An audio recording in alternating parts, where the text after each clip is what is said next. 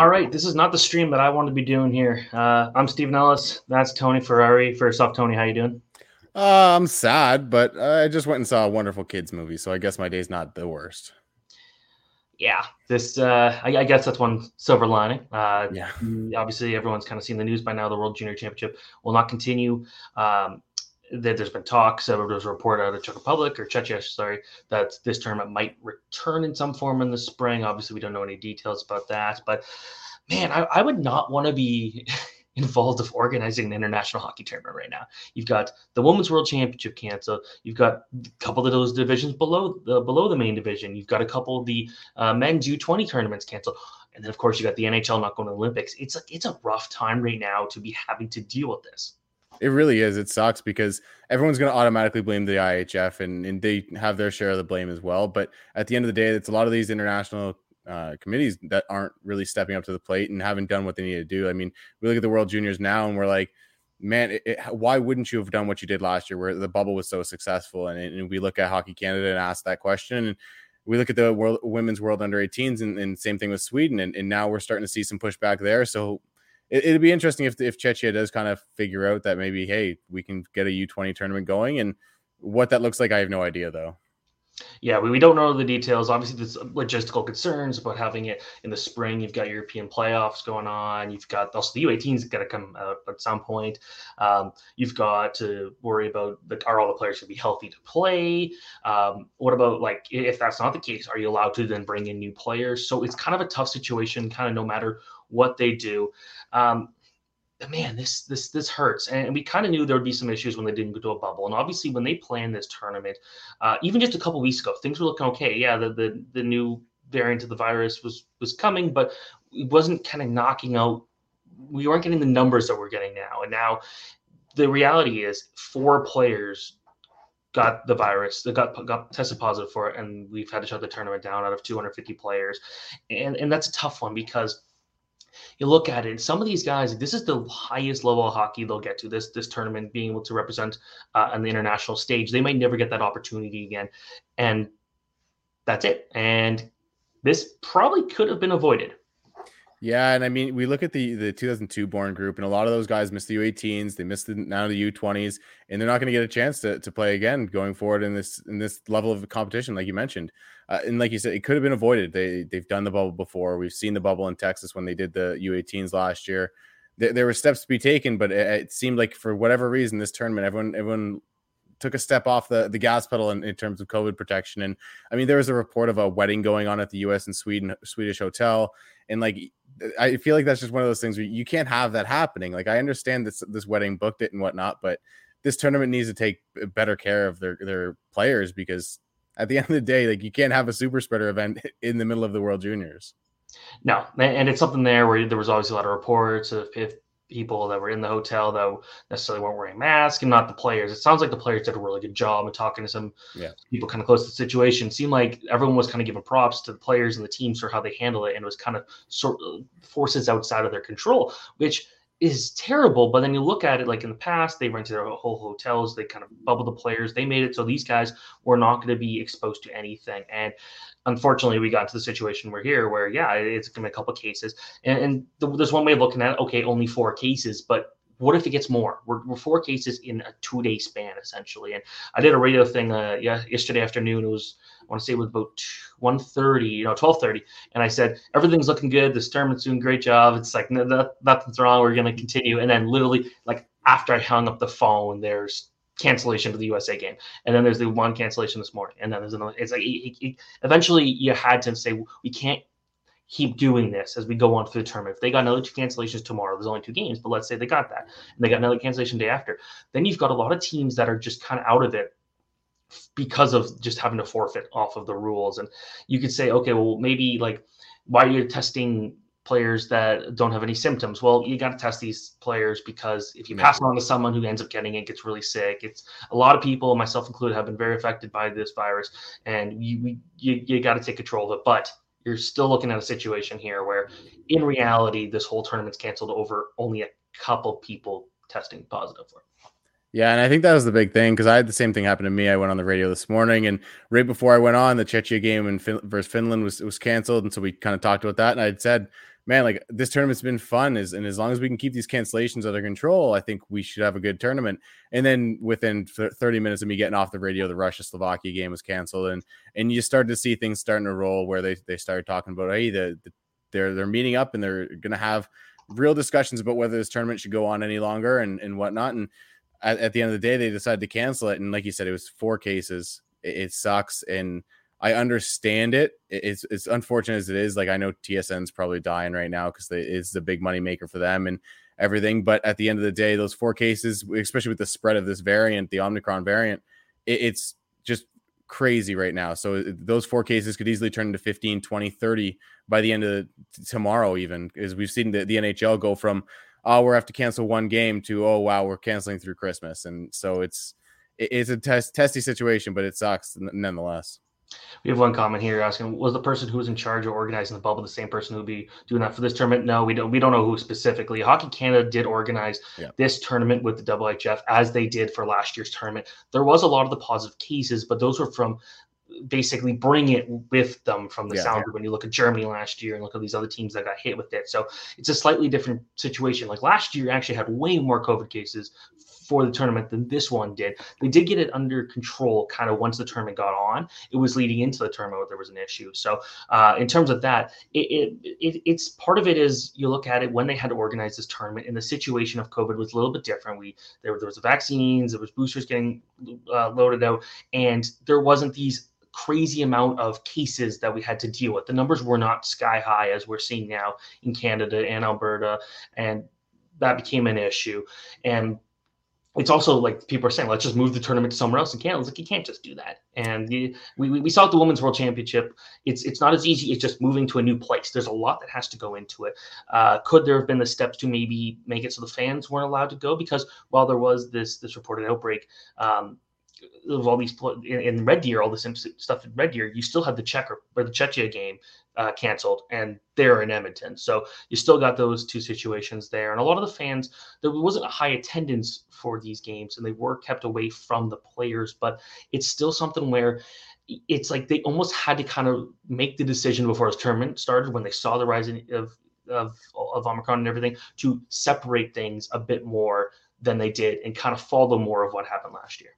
Yeah, I think this might be a little bit of an unpopular opinion, but I don't think it's the fans that really made the difference in this one, because as you mentioned, they put it at 50% capacity, but most games didn't even come close to that. I think even some of the Canada games didn't get to 50% capacity so far. So it's not really the fans that I think did this. I think it was just the environment that they put themselves in without trying to bubble up, without taking those extra precautions as they did last year. And like you mentioned, the vaccines, the boosters, all that stuff played into fact to why they didn't do that this year. But at the end of the day, I think they look back at this tournament and they go, we should have bubbled, like, instantaneously. One of the more exciting things, this could be more of a Canadian thing. And by the way, we haven't heard a statement from Hockey Canada. No, at this time of we're doing this recording, they haven't done a press conference. We are kind of waiting to hear what they have to say. The IIHF has released a statement. The IIHF, in a lot of cases, they're providing the rules, they're providing a lot of the support, but it's still Hockey Canada's like event. It's the host event that puts on this thing. But when you look at it, it's like it was cool for, I think, a lot of Canadians fans were excited to see Owen Power, Shane Wright, and Connor Bedard, the potential for 2021, 2022, and 2023 top prospect from each draft playing together. That's something we don't get to see. But then you look at guys where Owen Power won't be back here next year. Shane Wright will probably not be here next year. Mason McTavish likely won't be here next year. And you got guys like that on every single team where this was kind of their chance to end their junior career on a positive note and get to play on the national stage. And that's taken away. The 2002 age group that already got hit with the U18s being canceled, they've now lost this tournament too. And it didn't look like it was going to be that way. We were talking about this time yesterday, I still think we're not talking anywhere close to a cancellation. It wasn't until today. Yeah, I completely agree with you. Like I said, I went in this morning with hopes that we were going to get these games off today. And even after that Czechia game was canceled, I was like, all right, the first game of the day is canceled again. Like we'll move on and get the rest of things going. And then the Russia Slovakia game came down, and that's when the Warriors really started with some buzz going around about cancellation. But like you said, we're not going to get to see this 2002 group again at the junior level, really. Like, if we're being honest, at least not the top end guys, because Mason McTavish is gone. Let's be honest, he's in the NHL next year. Owen Power is probably in the NHL next year. a lot of these guys from the group on Canada and throughout every other team. Jake Sanderson's not going to be here next year. Like there's a lot of guys that are missing that chance at getting that World Junior gold. That at the end of the day, I know we talk about how this is a Canadian tournament that Canadians care about more than anyone, but you see the way these guys react. You watch those German kids singing the national anthem after their win over Czechia, and they care. Like some of these guys aren't going to get that chance again. Florian Elias on that team, he doesn't get that chance again. So it's heartbreaking for those kids because they don't get that chance to throw on that national team jersey. And at the end of the day, this might be the last time they get to do it because not every kid that plays in the World Juniors gets to play for the World Championships or the Olympics in 2026 or whenever we get those again next. So it's really heartbreaking for a lot of these kids. And you look at the other divisions of the other U20 tournaments that have been canceled, a lot of those players, like that may have been their only chance to play for the national team, period. There's no real money to be made in a lot of the smaller countries. So this would be kind of their big chance of saying, I get to represent my country in a really important event. A lot of players just quit after a certain point because there is no real money to be made. You play like semi-pro or you play in the pro league in some of these nations where the league's not that great to begin with. But then you look at it, and there's some positives to be taken out of it. We're still going to see potential, well, likely, Connor Bedard, Matej Michkov, Dalibor Dvorsky. We're still going to see some pretty good talent for next year's draft, or next year's tournament. But the 2022 draft's one that's seen in a pretty positive light with all this talent that, like you said, we're going to be losing that. And it's such a shame, I think, because this is just these guys have had to go through so much, and they're kids, and a lot of these guys will probably go on to successful pro careers. It's not like Shane Wright really needed this tournament to really kind of set the stage, but it's like for him, it's like this is something to add to his resume. And look what Crosby and McDavid were able to do. But Shane Wright's a very, very good player on his own, and that whole opportunity is essentially gone, and it's tough. But I guess there's still the positive of next year. There's still going to be some really good players, and the 2023 draft makes that exciting. Yeah, and the two players that I kind of just thought of is Cole Perfetti and Owen Power. Both those guys had the chance to join Patrice Bergeron as the only three players to win the World Championships in the World Juniors before playing in the NHL. So it sucks for those guys to get that kind of taken away from them. It sucks for a lot of these guys, but like you said, there's a lot of positives going forward with some of these teams. Austria, if I'm not mistaken, is bringing 15 plus back for next year's tournament, most likely. Slovakia's bringing, I think, a dozen back. Like, there's going to be some talent at next year's tournament that we got to see a little glimpse of it this year, but it still sucks nonetheless. And you mentioned kind of just like how Germany reacted to that win and how big like a game like that is to them. You look at Austria, they actually did take some positives out of that game. Yep. They scored more goals than they had in any of these World Junior games. They went out there and actually like more than doubled their shots than what they had against Finland in their first game. So there's some positives to be taken away from that. But it's like, even though for Austria, there was a chance that they could have made the quarterfinals if the tournament continued and Czechia had to back out of another game, which actually did start to look pretty likely based off the timeline of events. That would have been interesting. But it's also something where I think if this tournament went on and you get it, no matter what, if you got another cancellation, you're looking at it as, okay, there's going to be that asterisk for whoever wins. And we know there's people who say that for the NHL, Stanley Cup playoffs and stuff like that. But all of a sudden you start making it so teams are making it far in the playoffs because the team they played against couldn't play.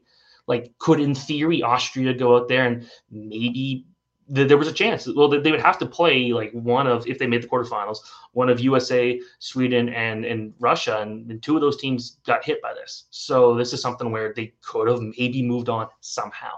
And so I guess we don't have to worry about that. But it's like, again, it hurts.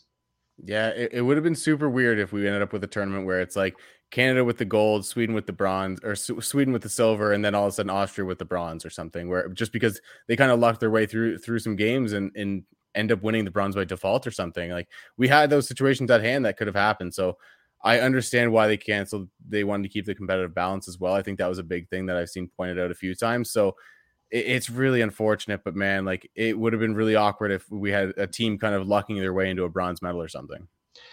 I guess to just kind of maybe end this on a more positive note, what was your favorite part of this tournament?